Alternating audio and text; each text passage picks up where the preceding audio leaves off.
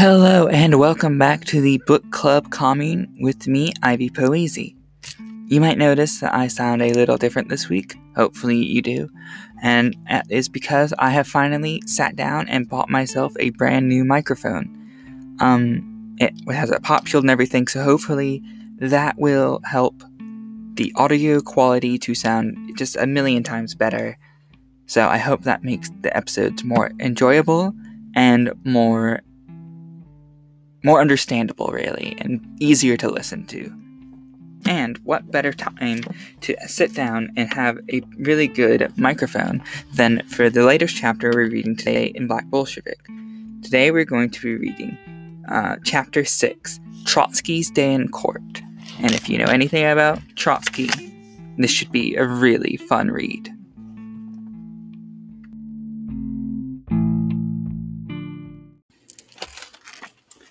Chapter 6, Trotsky's Day in Court.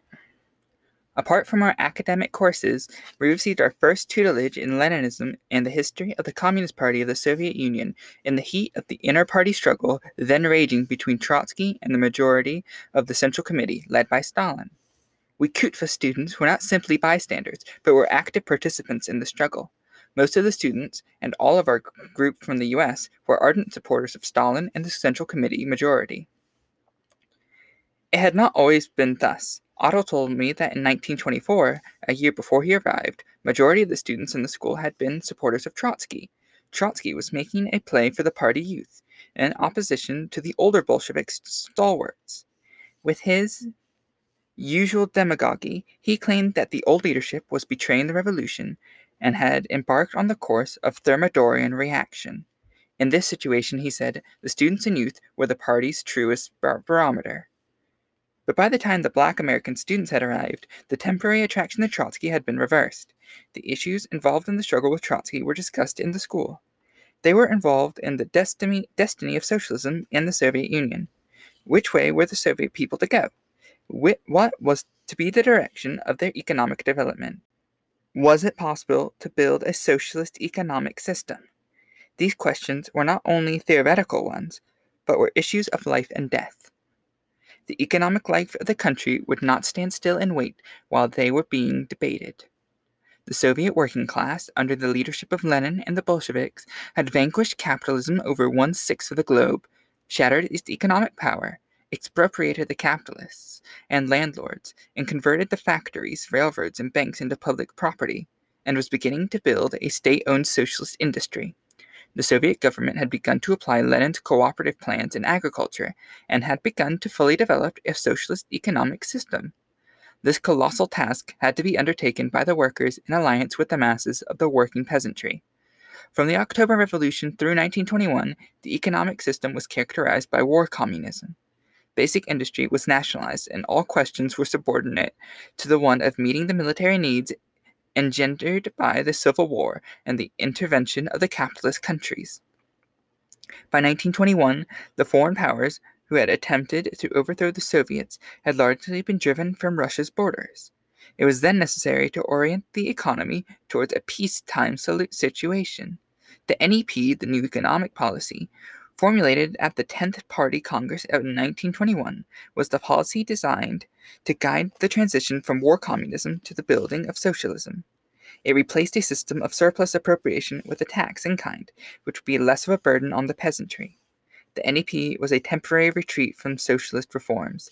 A smaller industry were leased to a private capital to run. Peasants were allowed to sell their agricultural surplus on free markets. Central control over much of the economy was lessened. All of this was necessary to have the economy function on a peacetime basis. It was a measure designed to restore the exchange of commodities between city and country, which had been so greatly disrupted by the Civil War and intervention. It was a temporary retreat from the attack on all remnants of capitalism. A time for the socialist state to stabilize its base area, to gather strength for another advance. A year later, at the 11th Party Congress, Lenin declared that the retreat was ended and called on the party to prepare for an offensive on private capital. Lenin was incapacitated with a series of strokes in 1923, and could no longer participate in the active leadership of the party. It was precisely at this time, taking advantage of Lenin's absence, that Trotsky has made his bid for leadership in the party. Trotsky had been consistently opposed to the NEP and its main engineer, Lenin, attacking the measures designed to appease the peasantry and maintain the coalition between peasants and the workers. From late 1922 onwards, Trotsky made a direct attack on the whole Leninist theory of revolution and the dictatorship of the proletariat. He denied the possibility and necessity of building socialism in one country, and instead characterized that theory as an abandonment of Marxist principles and a betrayal of the revolutionary movement. He postulated his own theory of permanent revolution and contended that a genuine advance of socialism in the USSR would become possible only as a result of socialist victory in the other industrially developed states. While throwing around a good deal of left-sounding rhetoric, Trotsky's theories were thoroughly defeatist and class collaborationalist.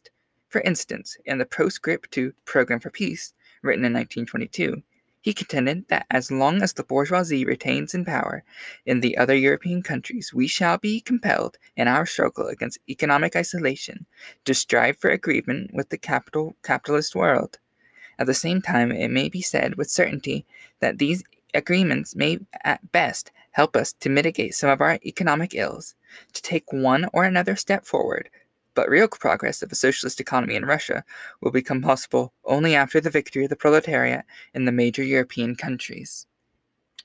At the base of this defeatism was Trotsky's view that the peasantry would be hostile to socialism, since the proletariat would have to make extremely deep inroads not only in the feudal but into bourgeois property relations. Thus Trotsky contended that the working class would come into hostile collision not only with all bourgeois groupings which supported the proletariat during the first stages of its revolutionary struggle, but also with the broad masses of the peasantry, whose assistance it came into power. The contradictions in the position of workers' government in a backwards country with an overwhelmingly peasant population could be solved only in the arena of the world proletarian revolution. Therefore, it was not possible to build socialism in a backward peasant country like Russia. The mass of peasants would exhaust their revolutionary potential even before the revolution had completed its bourgeois democratic tasks. The breakup of the feudal landed estates and the redistribution of the land among the peasantry. This line, which underestimated the role of the peasantry, had been put forward by Trotsky as early as 1915 in his article The Struggle for Power. There he claimed the imperialism was causing the revolutionary role of the peasantry to decline and downgrade the importance of the slogan, "Confiscate the landed estates." As it was pointed out in our classes, Trotsky portrayed the peasantry as an undifferentiated mass. He made no distinction between the masses of peasants who worked their own land, the mushiks, and the exploiting strata who hired labor, the kulaks. His conclusions openly contradicted the strategy of the Bolsheviks developed by Lenin of building the worker-peasant alliance as the basis for the dictatorship of the proletariat. Further, they were at complete variance with any realistic economic or social analysis. Trotsky's entire position reflected a lack of faith in the strength and resources of the Soviet people, the vast majority of whom were peasants. Since it denied the revolutionary potential of the peasants, the success of the revolution could not come from internal forces, but had to depend on the success of proletarian revolutions in advanced Western nations of Europe. In the absence of such revolutions, the revolutionary process within the Soviet Union itself would have to be held in abeyance, and in the proletariat, which had seized power with the help of the peasantry, would have to hold state power in conflict with all other classes. Behind Trotsky's revolutionary rhetoric was a simplistic social democratic view which regarded the class struggle for socialism as solely labor against capital. This concept of class struggle did not regard the struggle of the peasant against landlord or peasant against Tsar as a constituent part of the struggle for socialism. No. This was reflected as early as 1905 in Trotsky's slogan, "No Tsar, but a workers' government," which, as Stalin had said, was the slogan of revolution without the peasantry. Given the state of revolutionary forces at the time, the position was dangerously defeatist. For instance, in 1923 marked a period of recession for the revolutionary wave in Europe. It was a year of defeat for communist movements in Germany, Italy, Poland, and Bulgaria. What then, Stalin asked, is left of our revolution? Shall it vegetate in its own contradictions and rot away while awaiting the world revolution? To that question, Trotsky had no answer. Stalin's reply was to build socialism in the Soviet Union. The Soviet working class, allied with the peasantry, had vanquished its own bourgeoisie politically and was fully capable of doing the job economically, and was building up a socialist society. Stalin's position did not mean the isolation of the Soviet Union. The danger of capitalist restoration still exists and would exist until the advent of classless society. The Soviet people understood that they could not destroy the internal danger by their own efforts, that it could only be finally destroyed as a result of victorious revolution in at least several of the countries of the West. The triumph of socialism in the Soviet Union could not be final as long as the external danger existed. Therefore, the successes of the revolutionary forces in the capitalist West was a vital concern of the Soviet people. Trotsky's scheme of permanent revolution downgraded not only the peasantry as a revolutionary force, but also the national liberation movements of oppressed people within the old Tsar Empire. Thus, in the struggle for power, he wrote that imperialism does not contrapose the bourgeois nation to the old regime, but the proletariat to the bourgeois nation. While Trotsky de-emphasized the national colonial question in the epoch of imperialism, Lenin, on the other hand, stressed its new importance. Imperialism, said Lenin, means the progressively mounting opposition of the nations of the world by a handful of great powers. It means a period of wars between the latter to extend and consolidate the oppression of nations. It was not until some time later that I was able to fully grasp the implications of Trotsky's concept of permanent revolution in the international scene. The most dramatic example was in Spain during the Spanish Civil War, 1936 to 1939. The Trotskyist organization had infiltrated the anarchist movement in Catalonia and incited revolt against the loyalist government under the slogans of Socialist Republic and Workers' Government. The loyalist government, headed by Juan Negrin, a liberal Republican, was a coalition of all democratic parties. It included socialists, communists, liberal Republicans, and anarchists, all in alliance against fascist counter-revolution led by Franco and backed by Hitler and Mussolini. The attempted coup against the loyalist government was typical of the Trotskyist attempt to short-circuit the bourgeois democratic stage of a revolutionary process. The result was a civil war within a civil war, and, had their strategy succeeded, it would split the democratic coalition, effectively giving aid to the fascists. In the United States, I was witness to how Trotsky's pursuit of purest concept of class struggle led logically to the denial of the struggle for black liberation as a special feature of the class struggle, revolutionary in its own right. As a result, American Trotskyists found themselves isolated from the movement during the great upsurge in the 30s, but this was all to come later. At the time I was at Kufa, Trotskyism had not yet emerged as an important tendency on the international scene. I did not foresee its future role as a disruptive force on the fringes of the international revolutionary movement. At that point, I wasn't clear to myself on how a number of these theoretical questions. It was somewhat later, when my understandings of the national and colonial questions, particularly the Afro-American question, deepened, that the implications of Trotsky's theories of permanent revolution finally became obvious to me. We students felt that Trotsky's position denigrated the achievement of the Soviet Revolution. We didn't like his continual harping about Russia's backwardness and his inability to build socialism, or his theory of permanent revolution. The Soviet Union was an inspiration for all of us, a view confirmed by our experience in the country. Everything we could see defied Trotsky's logic. His writings were readily available throughout the school, and the issues of the struggle were constantly on our agenda in our collective. These were discussed in our classes as they were in factories, schools, and peasants' organizations throughout the country.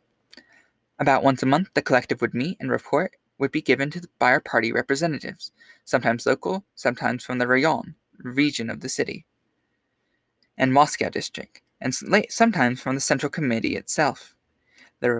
They would report on the latest development of the inter-party struggles, Trotsky's and Lenin's views on the question of the peasantry, the NEP, how it had proved its usefulness and it was now being phased out, Trotsky's position on war communism and party rules, the dictatorship of the proletariat, and whether it could be a dictatorship in alliance with the peasantry or one over the peasantry. An open discussion would be held after the report. By that time, the Trotskyists at Kutva had dwindled to a small group of bitter enders.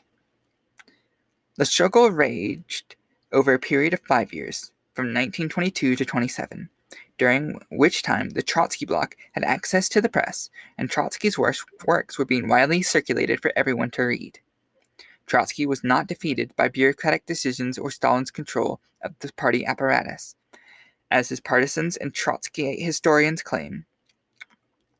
He had his day in court and finally lost because his whole position flew in the face of the Soviet and world realities.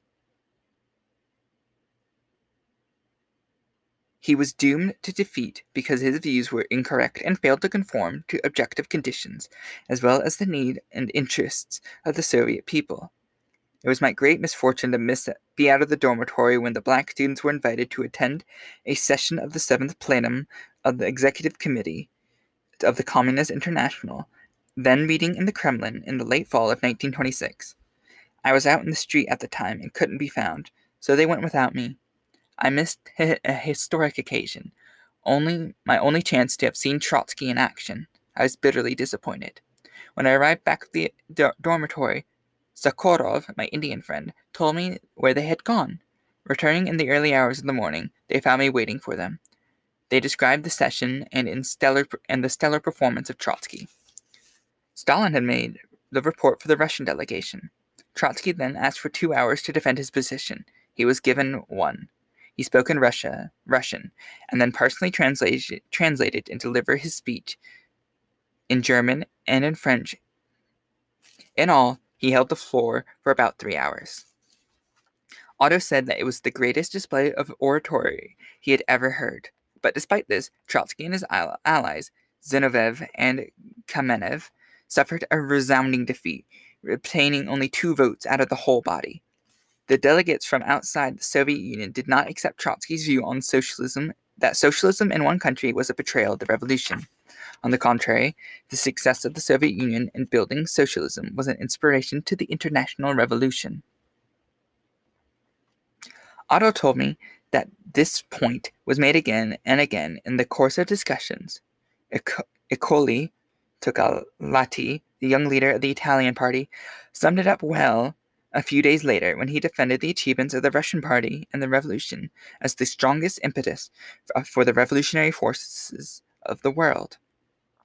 The American party united across factional lines in support of Stalin. The Trotsky opposition, already defeated within the Soviet Union, was now shattered internationally. From there on out, it was downhill for Trotsky.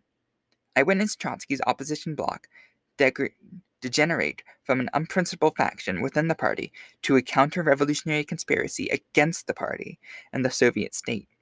We learned of secret illegal meetings held in the Silver Woods outside Moscow, the establishment of factional printing presses, all in violation of party discipline. Their activities reached a high point during the November 7th, 1927, the anniversary of the revolution. At that 10th anniversary, Trotsky's followers attempted to stage a counter-demonstration in opposition to the traditional celebration. I remember vividly the scene of our school contingent marching on its way to Red Square. As we passed the Hotel Moscow, Trotskyite leaflets were showered down on us, and orators appeared in the windows in the hotel shouting slogans of "Down with Stalin." There were answers with catcalls and booing from the crowds in the street below. We seized the leaflets and tore them up. This attempt to rally the people against the party was a total failure and struck no responsive chord among the masses. It was equivalent to rebellion, and this demonstration was the last overt act of the Trotskyist opposition. During the next month, Trotsky, Kamenev, and Zinoviev, were expelled, along with 75 other chief supporters. They, along with the Lesser Fry, were sent in exile to Siberia in Central Asia. Trotsky was sent to Alma-Ata in Turkestan, from where in 1921 he was allowed to go abroad, first to Turkey and eventually to Mexico. Later, many of Trotsky's followers criticized themselves and were accepted back into the party, but among them was a hard core of bitter enders who criticized themselves publicly only in order to continue the struggle against Stalin's leadership from within the party. Their bitterness fed on itself, and they emerged within the party. They emerged later in the 30s as part of a conspiracy which wound up on the side of Nazi Germany. Throughout this whole struggle, we black students at the school had been ardent supporters of the position of Stalin in the Central Committee. We were most certainly we were Stalinists, whose policies we saw as the continuation of Lenin's. Those today who use the term Stalinist as an epithet evade the real question. That is, were Stalin and the Central Committee correct? I believe history has proven that they were correct. Ruthenberg's death. In March 1927, the American community in Moscow was shocked by the news of the death of Ruthenberg, General Secretary of the CPUSA. His death came suddenly from a ruptured appendix. His last request had been that he be buried in the Kremlin walls in Moscow, a request acceded by the Russian Communist Party. His ashes was carried to Moscow by J. Louis Engdahl, a member of the Central Committee of the U.S. Party. The Moscow funeral was impressive. The procession entered Red Square, led by a detachment of Red Cavalry. The square was crowded with thousands of Soviet workers, including the entire workforce of the Ruthenberg factory, which had been named in his honor. We half-dozen black students, together with other members of the American colony, marched into the square immediately behind the urn. We followed it until we stood directly in front of the Lenin Mausoleum. On top of the mausoleum was the speaker's platform.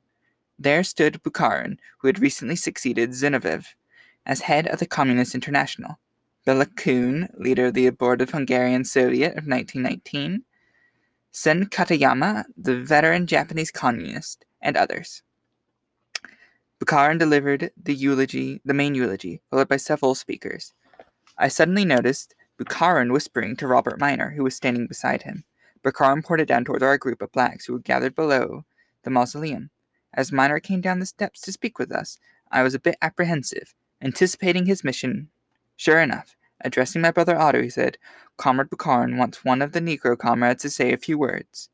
Otto pointed at me and said, "Let Harry speak." I felt trapped, not wanting to start an argument on such a solemn occasion. I reluctantly agreed to speak, and followed Miner back up the steps of the mausoleum. Bela Kun, a polished orator, was speaking. I was to follow. I tried to gather my thoughts, but I was not much of a speaker and certainly not prepared. Generalities did not come easy to me, and besides, I hadn't really known Ruthenberg. I had only met him formally on the occasion of my departure from Moscow, when he had shaken my hand and wished me luck. But what could I say about him specifically in relation to the blacks? There I stood amidst this array of internationally famous revolutionary leaders, and as I looked down on the thousands of faces in Red Square, panic suddenly seized me. Here was my turn to speak, but I found myself unable to utter a coherent sentence. I remember saying something about our great lost leader. This being my first experience in front of a mic, the words seemed to come back and hit me in the face. Finally, after a minute or two of floundering, I said, "That's all," and turned away from the mic in disgust and humiliation. The words, "That's all," resounded through the square loud and clear to further my discomfiture. Then came the moment for the translation. The translator was a young Georgian named Tival, one of Stalin's secretaries. He was one of those people who speak half a dozen languages fluently. Tival got right into the job of translation, assuming an orator's stance. He had a strong, roaring voice, surprising for one of such a diminutive stature. Swinging his arms, apparently, emphasizing points that I had supposed to have made, I must admit that he made a pretty good speech for me. Speaking 2 or 3 times longer than my 2 minutes of rambling, he proceeded each point by emphasizing Tovarishik Hayward Shgal, Conrad Haywood said. The next morning, I went to the school cafeteria for breakfast, and there sat our little group of black students. Golden had them laughing at something. He saw me and waved the day's copy of Pravda. The headline was Pokohorny Tovarisha Ruthenberg, Funeral of Comrade Ruthenberg. Golden began reading with a straight face, but using that peculiar language of his, Russian, with a Mississippi accent. The article quoted from the main speeches and went on to say, Tovararish Harry Haywood, Amerikanish Negr, Trolje Bashupal. Negro-American comrade Harry Haywood also stepped forward with a speech. And Golden read one paragraph after another of the speech Chivel gave for me, each paragraph starting with Tovarishish Haywood Shkal, Tovarishish Haywood Shkazal, Tovarishish Haywood Shkazal. Finally, Golden looked up from the paper and he said, Man, you know you ain't Shkazal the goddamn thing. Back home in the U.S., the death of Ruthenberg has signaled another flare-up in the factional struggle within the party. Following the intervention of the CI at the Fourth Party Convention, there was a period of uneasy peace between the factions. But now a struggle for secession to Ruthenberg's position as General Secretary was raging hot and heavy. Lovestone, who had been organizational secretary, was supported by the Ruthenberg stalwarts, Max Bedacht, Ben Gitlow, and John Pepper. Since Ruthenberg's death, Lovestone, as heir apparent, had preempted the interim job of acting secretary. In opposition, William W. Weinstone was the candidate supported by the Foster Cannon Bloc, which included Alexander Biddleman and Jack Johnstone. Weinstone had formerly been a member of the Ruthenberg faction, but following Ruthenberg's death, he sought the position of General Secretary himself. His move offered an opportunity for the Foster Cannon Group to oppose Lovestone, whom they bitterly detested, with a candidate they believed had more of a chance of winning than did one of their old stalwarts.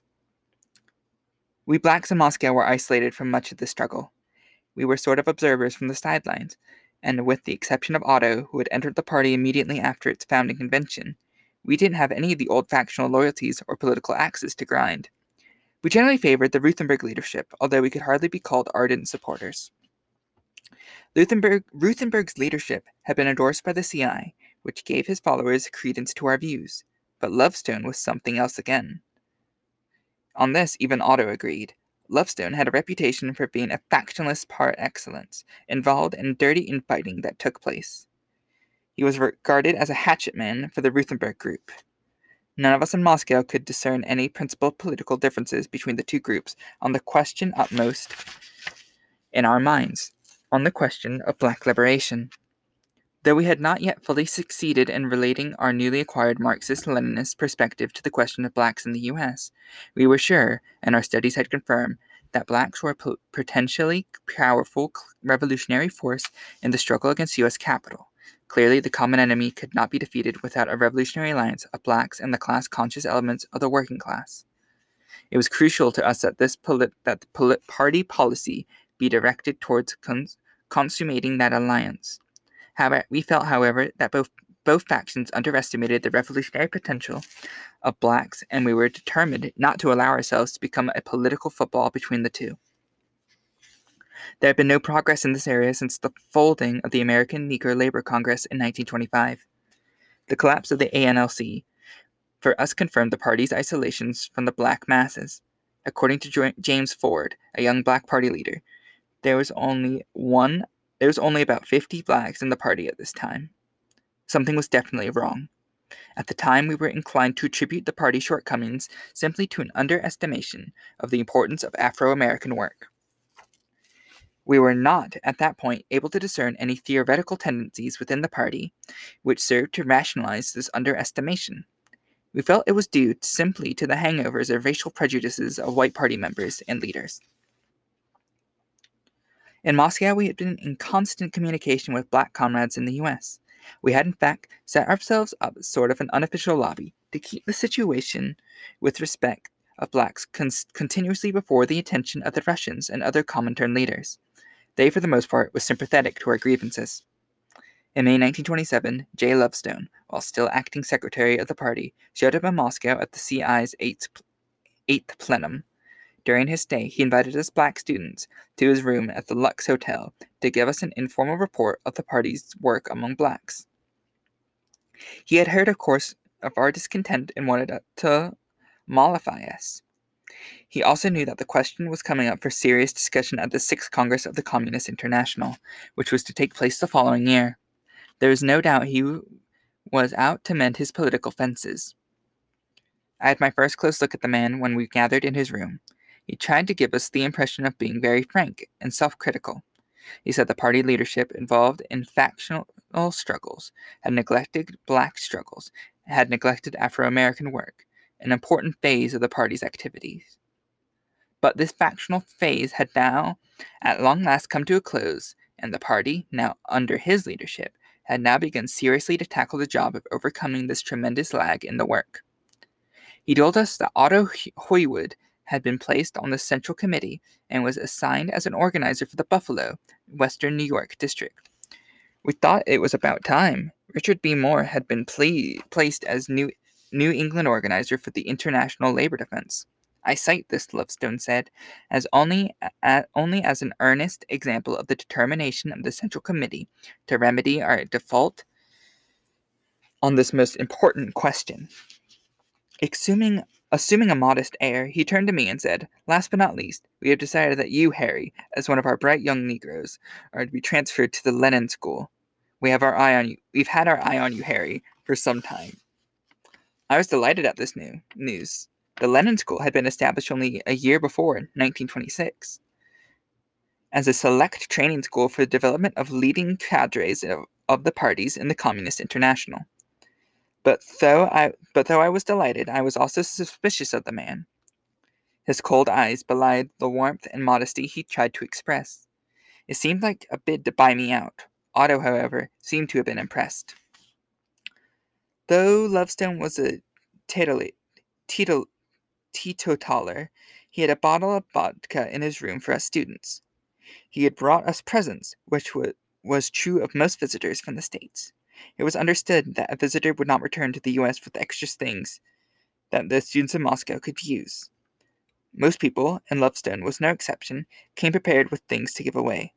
During the course of the evening, Otto had seized a few pair of socks, and Lovestone had given him a tin of pipe tobacco and cigarettes for us all. As we were leaving, Otto looked over Lovestone's shoes. "Say, Jay," he said, "you and me wear the same size shoes, don't we? You got another pair with you?" "Sure, Otto, sure," said Lovestone, and produced an extra pair. On our way home, walking down Tverskaya Boulevard towards the dormitory, we exchanged our impressions of the evening. Golden started off. "Oh, he's full of crap. There's no sincerity in the man."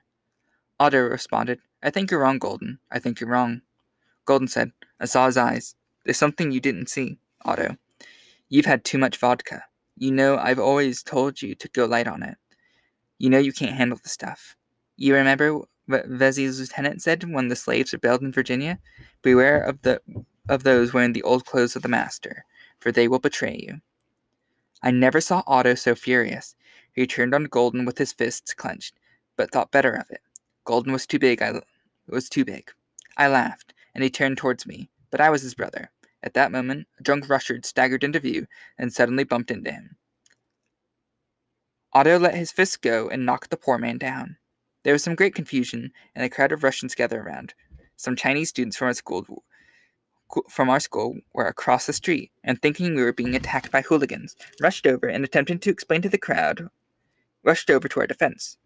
We helped the man to his feet in the confusion, attempted to explain to the crowd what had happened. Otto said he had thought the drunk was attacking him, and it was thus that we managed to pass the thing off and return to our dorm.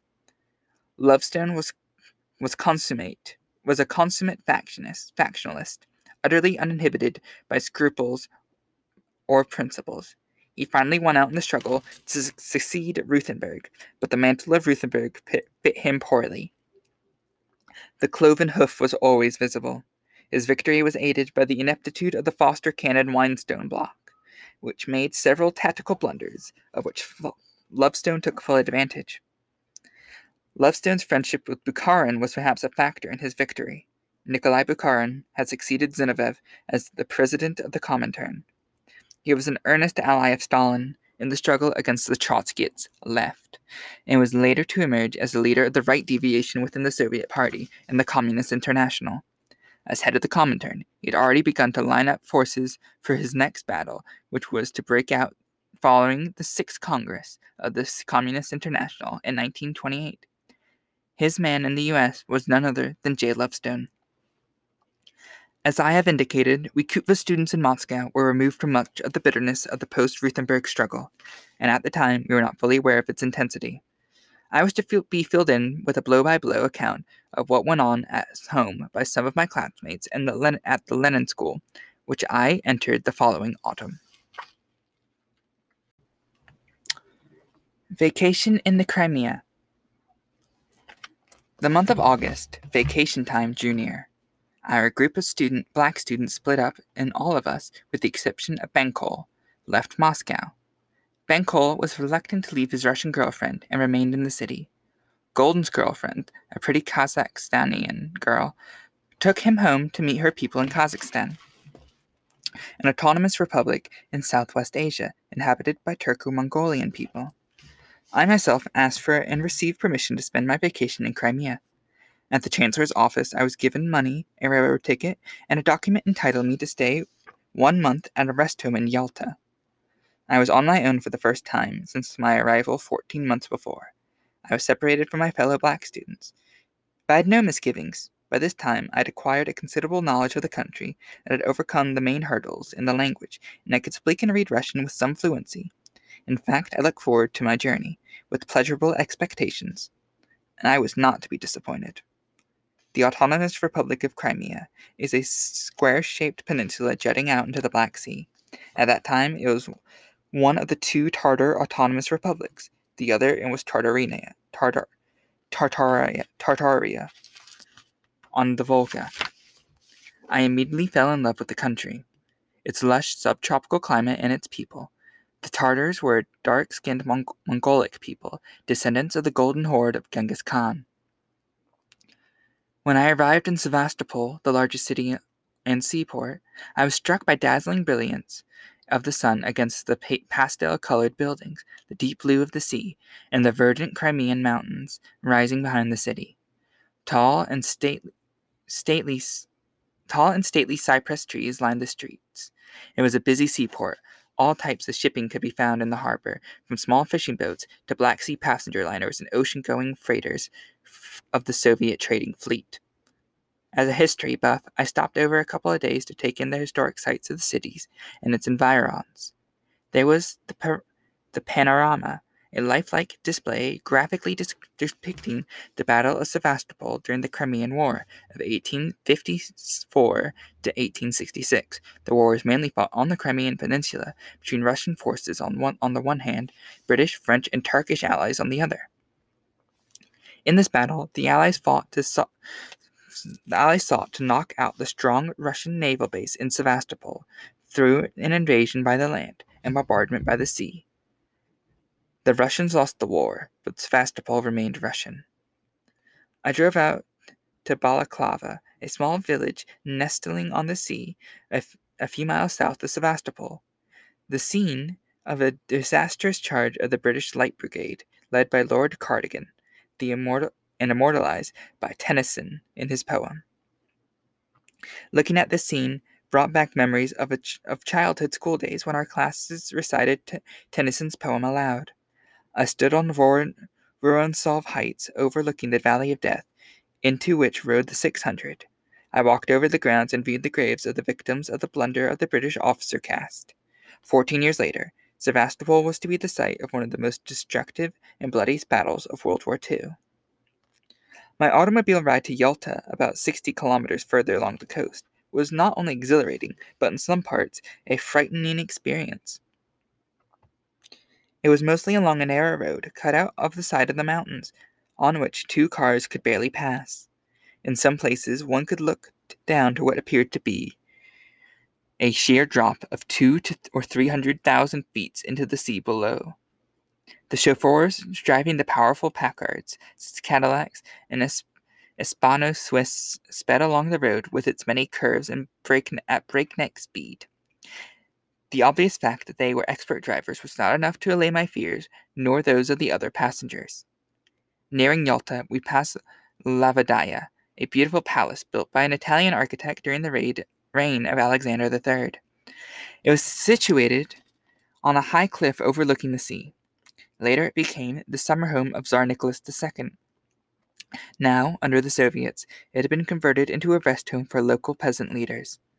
The palace later housed President Roosevelt and Premier Churchill during the Yalta Conference in 1945. At last I arrived in Yalta, center of the great Crimean resort area, which extended along the coast and behind which rose the Crimean Mountains. Yalta was a town of rest homes and sanitaria, mostly owned by Soviet trade unions. I was put up at a rest home, which mainly housed employees of the Moscow City Administration. Immediately after registering, I put on my bathing trunks and donned the gorgeous Ashanti robe which Benkol had lent me, and stepped out for a dip in the sea. I stepped out into the main street, which ran alongside the seashore, and headed for the beach. Though many of the Tartars of the area were dark-skinned, blacks were rarely seen, even in the southern climates. As I passed along, I could hear remarks like, "Kak korosho zagorlaesha," how beautifully sunburned he is. It was a remark I was to hear often. It was good-natured, and I sensed in it a trace of envy. The crowds were mainly vacationers from the north, who, after the long, weary, and cold subarctic winters of central Russia, had fled to this semi-tropical paradise to soak up a little sunshine. Here they formed a cult of sun worshippers, bent on acquiring a suntan to display upon their return home. A small crowd of boys followed me out to the public beach a few blocks away. Perhaps they associated me with the South Sea Island characters they had seen in movies and waited expectantly for an exhibition of my aquatic skills. I doffed my gorgeous robe and stepped into the water, walked out a few feet, and sat down. I turned to see expressions of amazement, disappointment, and even pity.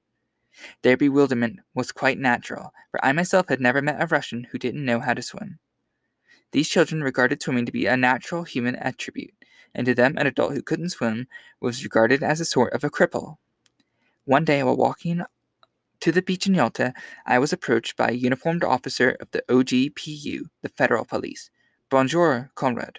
Vous êtes Senegalais?" he asked in French. He seemed a bit surprised when I responded in Russian, telling him I was an American black and a student at Kutva in Moscow. He said that he had noticed me several times on the street and wondered if I was Senegalese. He had fought beside Senegalese riflemen during the World War. His Cossack regiment, he explained, was part of a small Russian expeditionary force sent to fight with the French army on the Western Front. I told him that I also fought in the war with an American black regiment, and I had seen Russian troops in a prison camp on my way to the Sicilians front on the late summer of 1918. I asked him if he had been in that camp. He shrugged and said that it was quite possible. The scattered surrounded a number of camps. They didn't want too many of us together in one place. Our Russian force, he went on, was small and had no real military significance. It had been sent by the Tsar as a demonstration of solidarity and friendship between Russia and France, sort of a morale booster for the French people. Be that as it may, he said, it didn't boost our morale any to be there. In France, we fought some of the toughest battles in the war. On the Champagne front and in the Marne salient, we suffered heavy casualties. Our fellows were homesick and confused. We didn't know why we were fighting so far away from Mother Russia. There was so much grumbling and always an undercurrent of discontent. All of this was heightened towards the later part of the war by the bad news of Russian defeats on the Eastern Front. This all came to the head with the news of the fall of the Tsar. Shortly after, we were withdrawn from the front by the French, as an unreliable element. Behind the lines, we were surrounded and disarmed by Senegalese troops, and quite a number who resisted were killed or wounded. To say that we were unreliable was an understatement at the time. We were downright mutinous. The Bolshevik Party had active nuclei in the regiments. I myself was a member of the party, said my newfound friend. We followed the course of the revolution through French newspapers and were able to glean the truth behind their distortions. We had also had contact with some of the French left socialists and with Bolshevik exiles before they returned home after the outbreak of the February Revolution. After the armistice was signed, we were sent to Morocco, and eventually Soviet ships came to take us to Odessa and home. The French used the Senegalese against us, he said. We learned later of a mutiny among the Senegalese troops in which they were shot, disarmed by French Blue Devils. I had just been reading André Barbarosse and was surprised to learn how widespread the mutiny had been in the French army. Well, c'est la guerre, he said, especially so an imperialist war. After all, what interest had the Senegalese in defending French imperialism? What interest did Russian workers in Musik's peasants have been fighting the Tsar's wars? We parted, with both of us wanting to meet again, but he had to leave town that evening, and I never saw him again. Often we visited the local vineyards and wine cellars and tasted the local wines. It was wine country, and the Crimean wines were of the first quality, from the sweet ports, tokes, and muscatels to the dry reds and white wines. On these outings, there was always someone who had a guitar or an accordion, and we sat late into the night singing Russian folk songs and romance, love songs. The Crimea was not just vacationers' heaven, but although tourism occupied a large place in its economy. At that time, the economy was mainly agricultural. Vineyards were constantly expanding in the mountains, valleys along the southern coast. Tobacco of fine quality was grown, and there was also an important fishing industry. On the east coast of the peninsula near Krek was an area of rich iron ore deposits and mines. This was to serve as the basis for the construction of the gigantic Kirk metallurgical, chemical, and engineering works contemplated in the first 5-year plan. It was a plan which sought to quadruple the basic capital of the Republic. With the renaissance of national cultures which accompanied the Soviet policy on the national question, the Turkic language spoken by the Tatars, which I understood was closely related to modern Turkish, was being revived and taught in schools. A Latinized alphabet was introduced, replacing the old Arabic script. Tatar literature and culture flourished through this encouragement. I met a party secretary for the county, a young Tatar, who took me to visit the kolkhoz, a collective farm. A vineyard in this case. 100 or more peasant families were in the collective, all wine growers. As in all collective farms, all its members were required to sell a definite amount to the government at fixed prices, and were allowed to sell the surplus on the free markets. Each family had a special plot of land which they cultivated for their own food supply. The chairman of the collective was a huge Ukrainian fellow, who showed us around and explained the wine growing process. The cultivation of grapes and the making of wine required special knowledge, which the government supplied. The members of the collective used up-to-date wineries owned by the state and managed by expert vintners. There I was to view the intricate process of winemaking, the pressing of the grapes, the fermenting process, and the bottling itself. I remember this particular collective specialized in dry wines, both red and white. The Crimeans insisted that their wines were as good as the French. Not being a connoisseur, I wouldn't know. All I can say is that they tasted good to me. When I returned to Moscow in the fall, Otto told me of the discovery he made on one of his trips to the southern region of the Caucasus. He had originally gone there on an invitation of one of our fellow students, a young woman of Abkhazian Republic, a part of Georgia. After meeting some of us, she commented that they too had some black folk down in her area, in a village not too far from Sukhum, the capital of the Republic on the Black Sea. She invited Otto down to visit the region over his summer vacation, and there he met the people. He described them as being of definite black ancestry, notwithstanding a history of intermarriage with the local people. But the Starsata, old man of the tribe, was black beyond a doubt. His story went some generations back, when he and some others joined the Turkish army as Numidian mercenaries from the Sudan. After several forays into this region, they deserted the army and had settled there. The Sarsata himself had been in the Tsar's cavalry with the Diki Wild Division of the Caucasus Cossacks.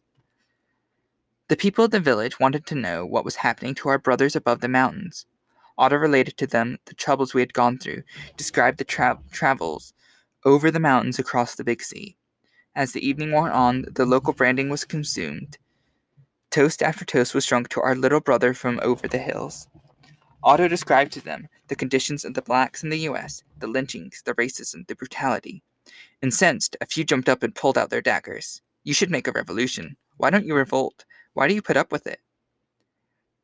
We were not the only ones surprised to learn of this group. It was news to the Russians in Moscow, too.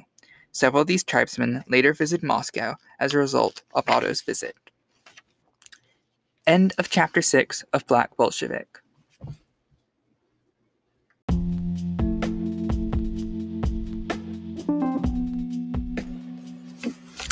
Thank you all for listening to this episode of the Book Club Commune. Next episode, we'll be reading Chapter 7, The Lenin School. As I always say, be sure to share this with your friends and comrades, anyone who you think needs or should be reading Black Bolshevik. Especially this episode sent to your Trotskyists friends. Show them how it actually went down between Trotsky and Stalin, and, how it wasn't just Stalin, forcing Trotsky out by force. It was actually debated and decided democratically that no one liked Trotsky's ideas. As I say every week, solidarity and keep on reading. See you all next time.